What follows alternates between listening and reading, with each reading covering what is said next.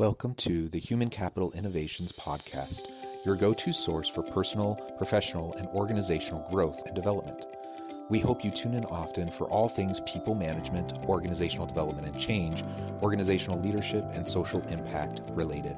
Maximize your personal and organizational potential with Human Capital Innovations Podcast.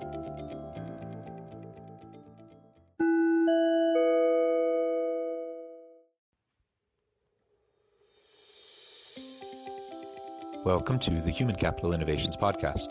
In this HCI podcast episode, I talk with Mark Herschberg about the skills essential to thriving organizations and how individuals and organizations alike can work to develop them.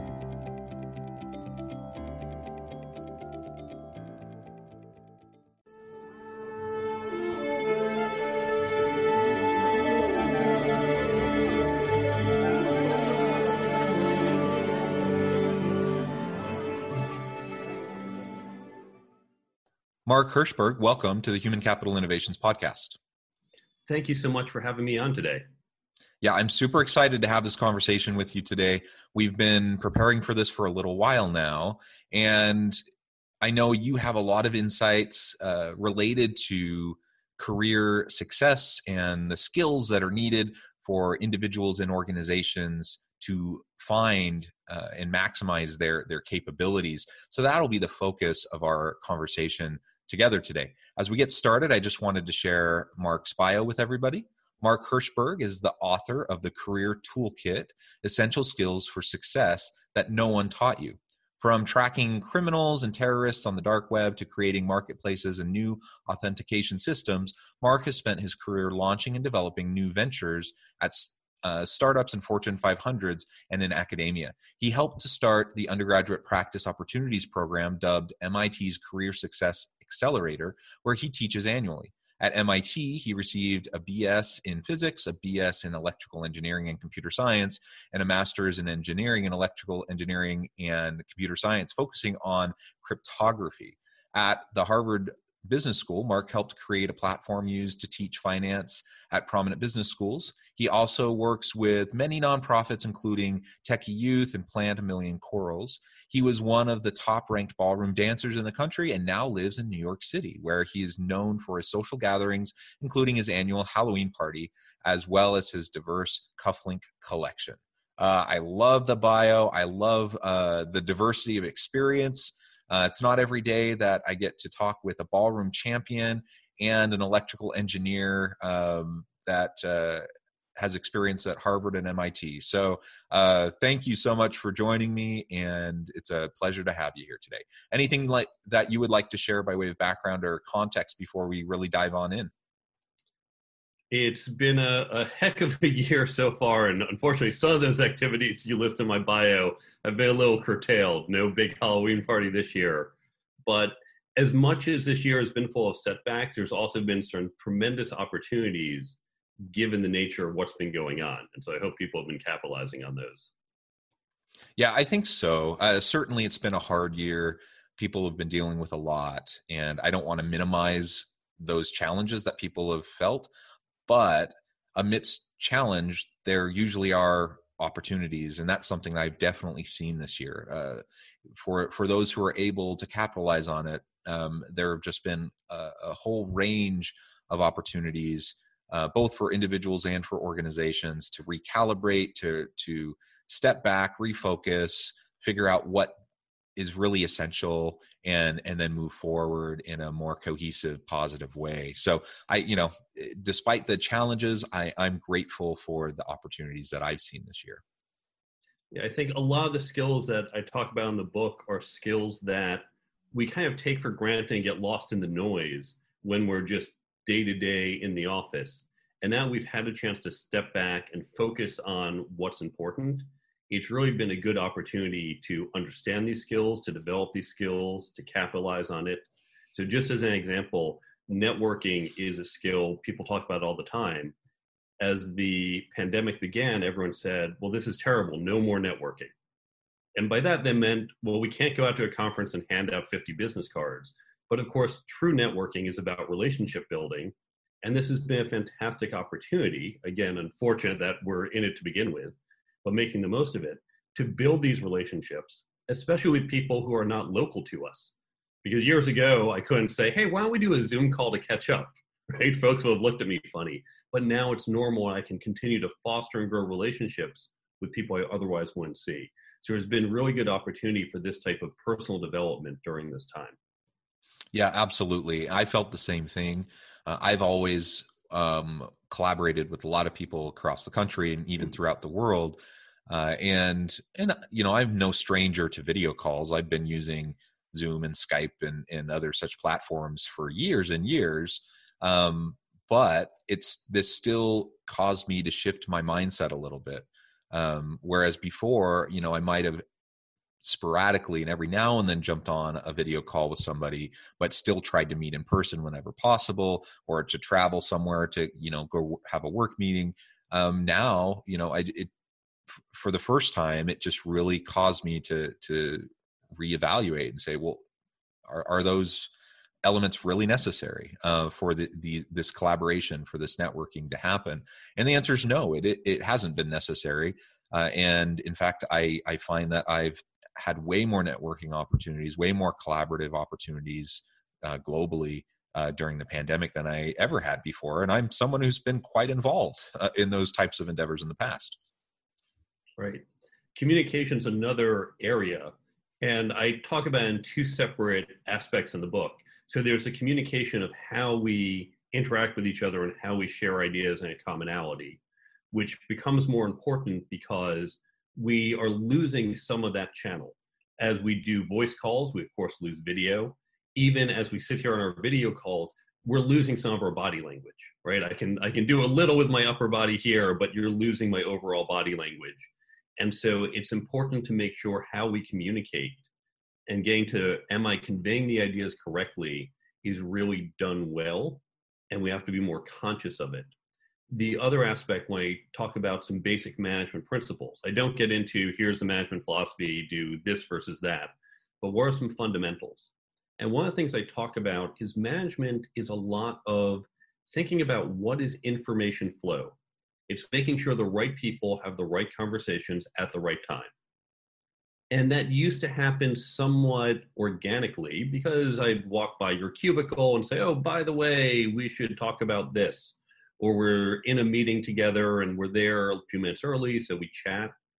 That doesn't happen. And now we have to be a lot more conscious. What is that information flow and who needs to have those conversations when, about what?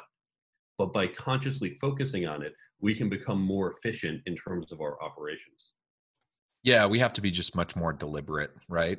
And one of the challenges, I think, facing leaders and organizations who perhaps are new to this remote work, virtual work kind of an environment, is how do you become more deliberate and purposeful in these types of encounters, and how do you replicate some of those chance encounters, running into someone in the elevator or walking past their office, these kind of water cooler type of moments?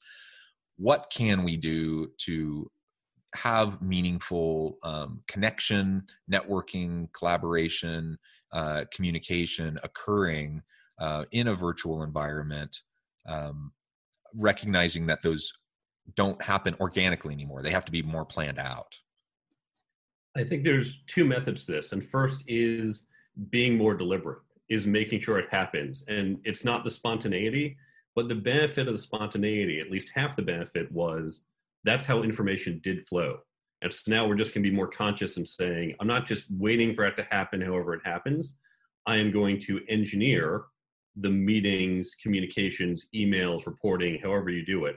I'm going to consciously make sure we have a process to ensure that that happens.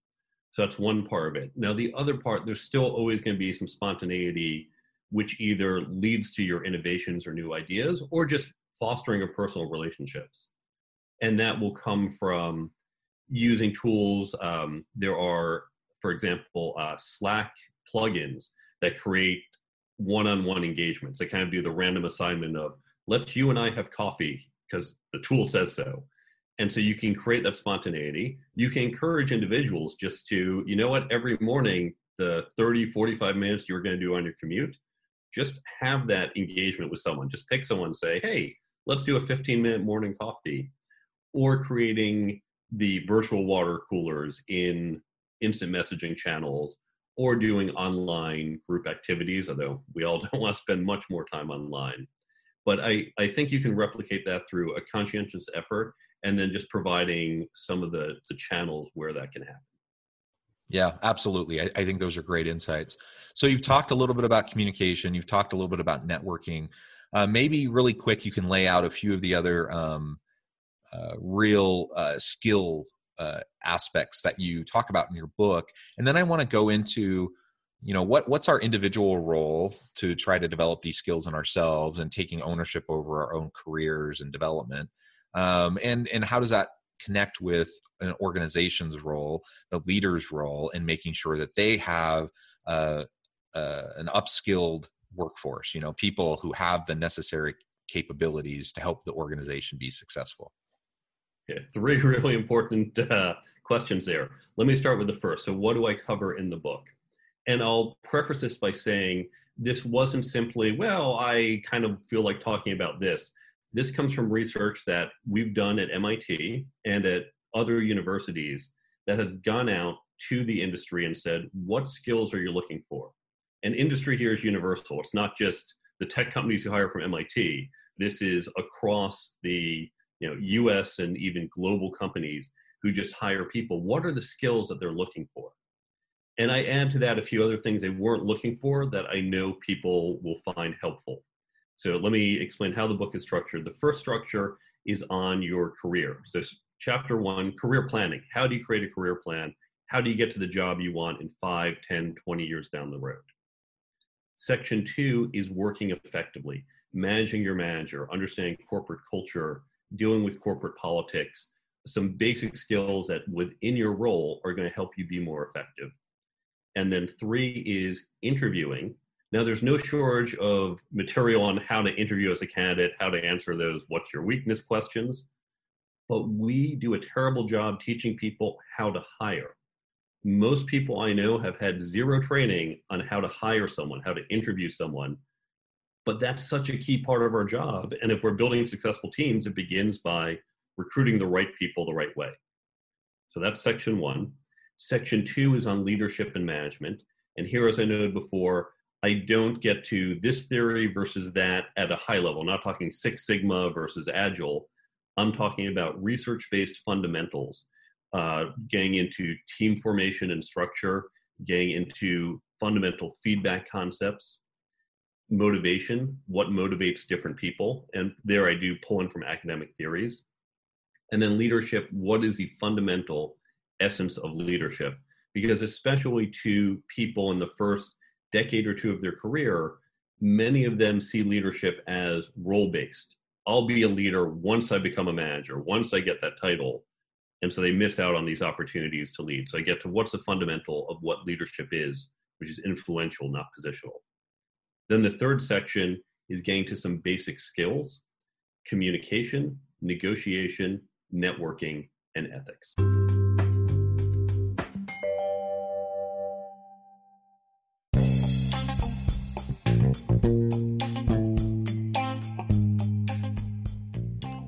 I'm excited to announce the publication of my new book from HCI Press, The Alchemy of Truly Remarkable Leadership: Ordinary, Everyday Actions that Produce Extraordinary Results. Consider how the nature of work has shifted over the past 50 years. With increased globalization, rapid technological advancement, and the shift in economic composition, the average job of today looks very different than the average job of 50 years ago. What will the jobs and organizations of tomorrow look like? Moreover, what does this all mean for organizational leaders? What are the core competencies and capabilities of organizations and their leadership that are prepared for continued disruption and geopolitical and socioeconomic shifts? Regardless of what the future holds, increasingly, leaders need to be socially minded, data-driven, decisive, champions of talent, and disruptors of the traditional notions of leadership, teams, organizations, and work. The Alchemy of Truly Remarkable Leadership will help you to explore your own leadership competencies and capabilities and consider ways to apply and implement them into your workplace and personal life.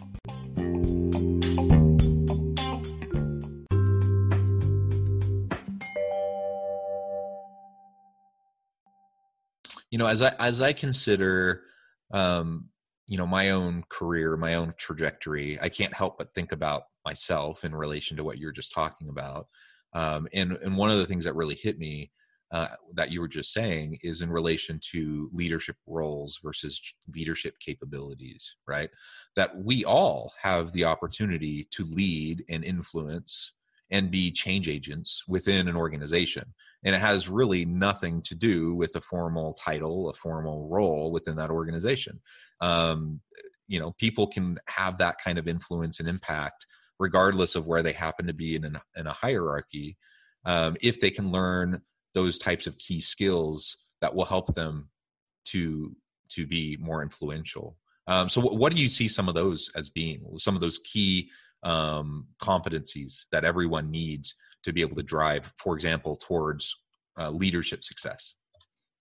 Well, this is, I think you hit the nail on the head, that it's recognizing these opportunities are all around us. And certainly companies are saying, we don't just want people with these high titles to lead.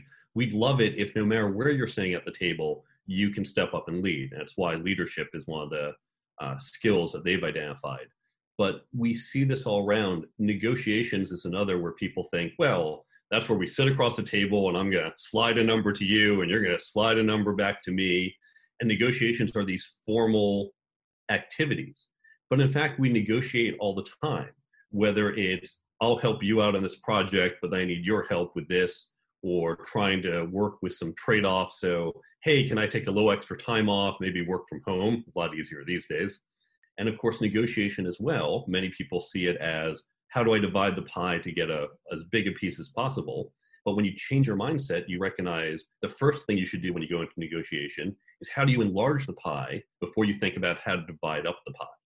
And when you get these mindsets, now all of a sudden you start to recognize negotiating opportunities all around you, internally with your peers and other departments, as well as externally. And you go in with, how can we create a bigger pie for all of us?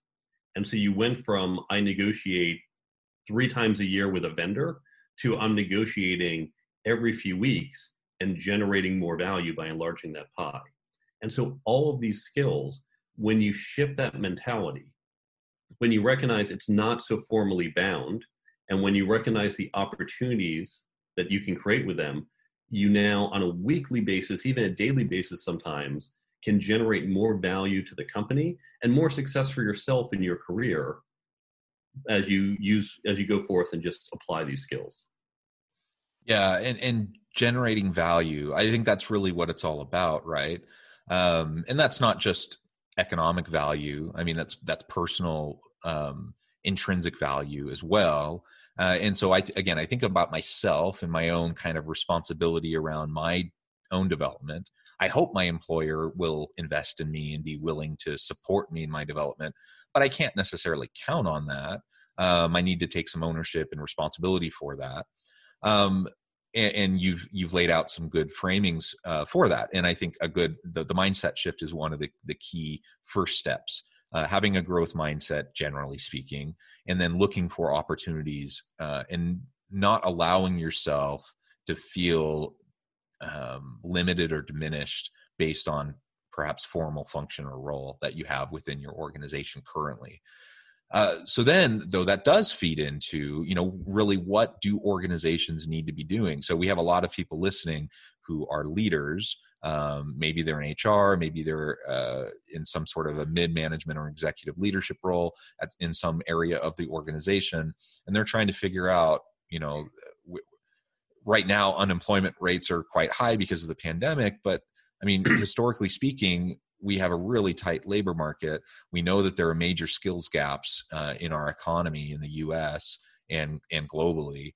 And it's a challenge to get and retain good people. So we don't always have the luxury of just being able to go find that new unicorn who's going to come in and transform the organization. Oftentimes we have what we have. We have the pool that applies for the position, or we have the people that are in the organization. We have to be looking for ways that we can reskill and upskill our people and take responsibility as an organization and as leadership to make sure that we have the capabilities necessary to be competitive, right? Moving into the future of work. So what can organizational leaders do to make sure that they're helping their people develop the right types of skills and competencies? We need to take a new training approach when it comes to these skills. Traditional organizational training has been a just-in-time informational approach. What do I mean by that? If you have someone and she now needs to start using Excel, needs to learn macros or pivot tables or whatever, you send her to a class, internal, external, say, go learn this. She learns what are the 17 commands, and then she goes back and she starts to use them. And that is simply remembering information and applying it. It's what we did in college on our chemistry tests or history tests. And it's what we do in a lot of what we learn, whether someone's being trained up to do social media marketing or someone else is learning a new tool for their particular job. And that's fine for that type of skill.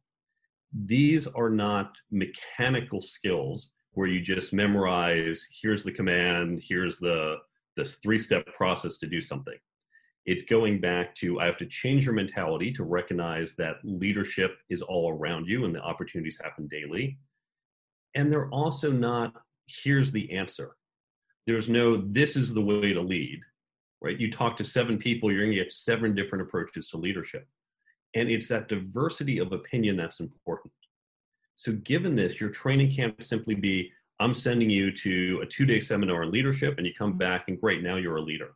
So you need to have a more continuous approach, and you need to have an approach that brings in a diversity of opinions. Fortunately, this is easy to do. You have that diversity of opinions within your organization, or if you're small, you can partner with others. What you should do is similar to what we do when we teach this at MIT, or what's done at most business schools, which is you want peer learning groups. It's not about listen to someone lecture for an afternoon and assume they have it. It's about creating small groups, having these discussions, talking about leadership opportunities or communication opportunities or negotiation or whatever your topic is, and getting that diversity of perspectives, getting people to talk about, I saw this case.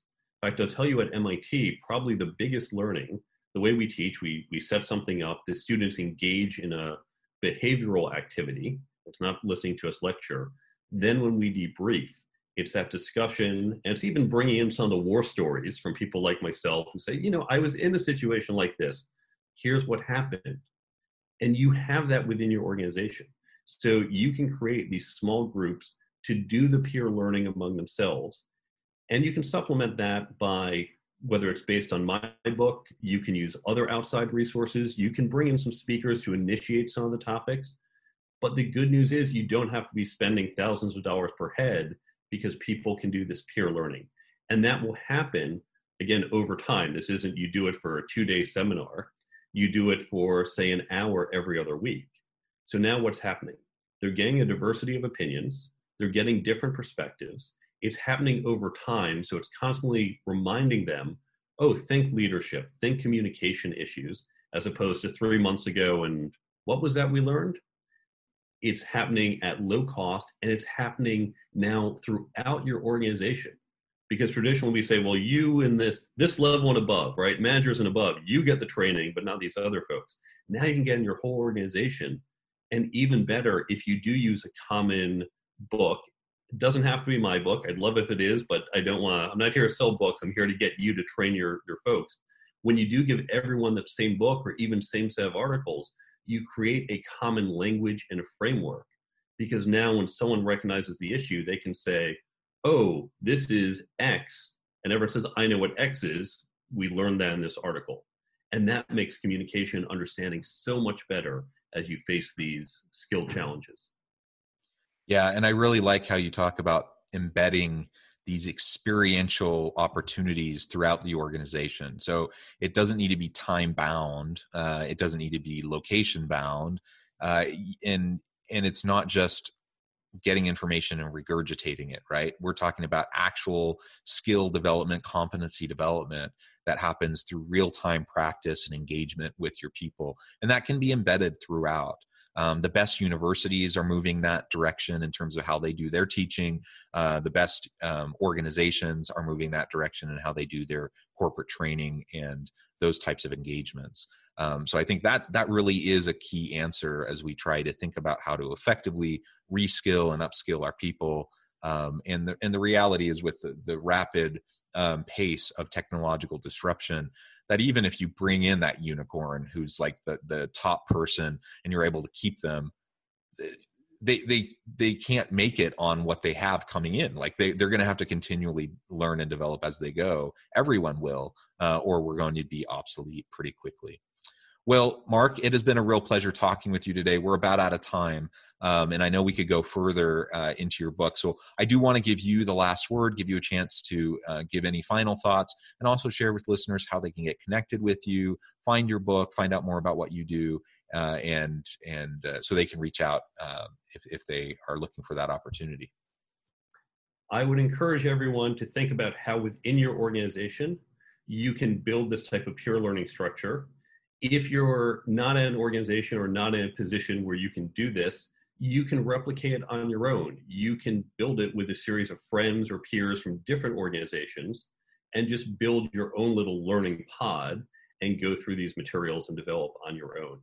And of course, if you do this at a company, the best part is now you have improved employee engagement, because now they're interacting with other people and they feel they're learning on a regular basis. And it's a great way to create that employee stickiness. For those who want to get in touch with me, you can reach me at thecareertoolkitbook.com. That's my website. There's a contact form. You can follow me on social media.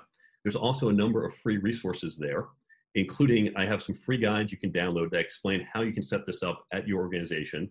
Again, you can do it. You don't need my book to do it, so you can just download that for free. And now you can be the hero that creates this wonderful engagement program at your organization at zero cost. And then if you would like to buy the book, you can, of course, go to Amazon, Barnes & Noble's, Books A Million, local bookstores, or you can contact me if you want to do bulk sales and distribute this throughout your organization. Great. Thank you so much, Mark. It has really been a pleasure talking with you today. I encourage listeners to reach out, get connected, check out the book, and see what Mark might be able to do for you. And as always, I hope everyone can stay healthy and safe, that you can find meaning and purpose at work each and every day. And I hope you all have a great week.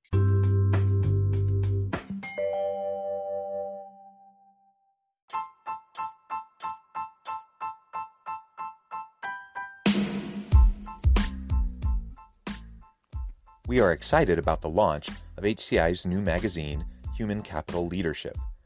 Human Capital Leadership is a free, interactive e-magazine designed to help individuals, leaders, and organizations find innovative approaches to maximize their human capital potential. We will be publishing issues quarterly in August, November, February, and May. Check out the first issue and let us know what you think.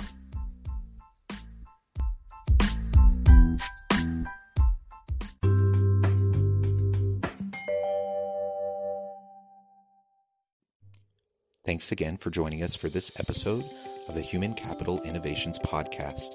I hope you stay healthy and safe and that you have a great week.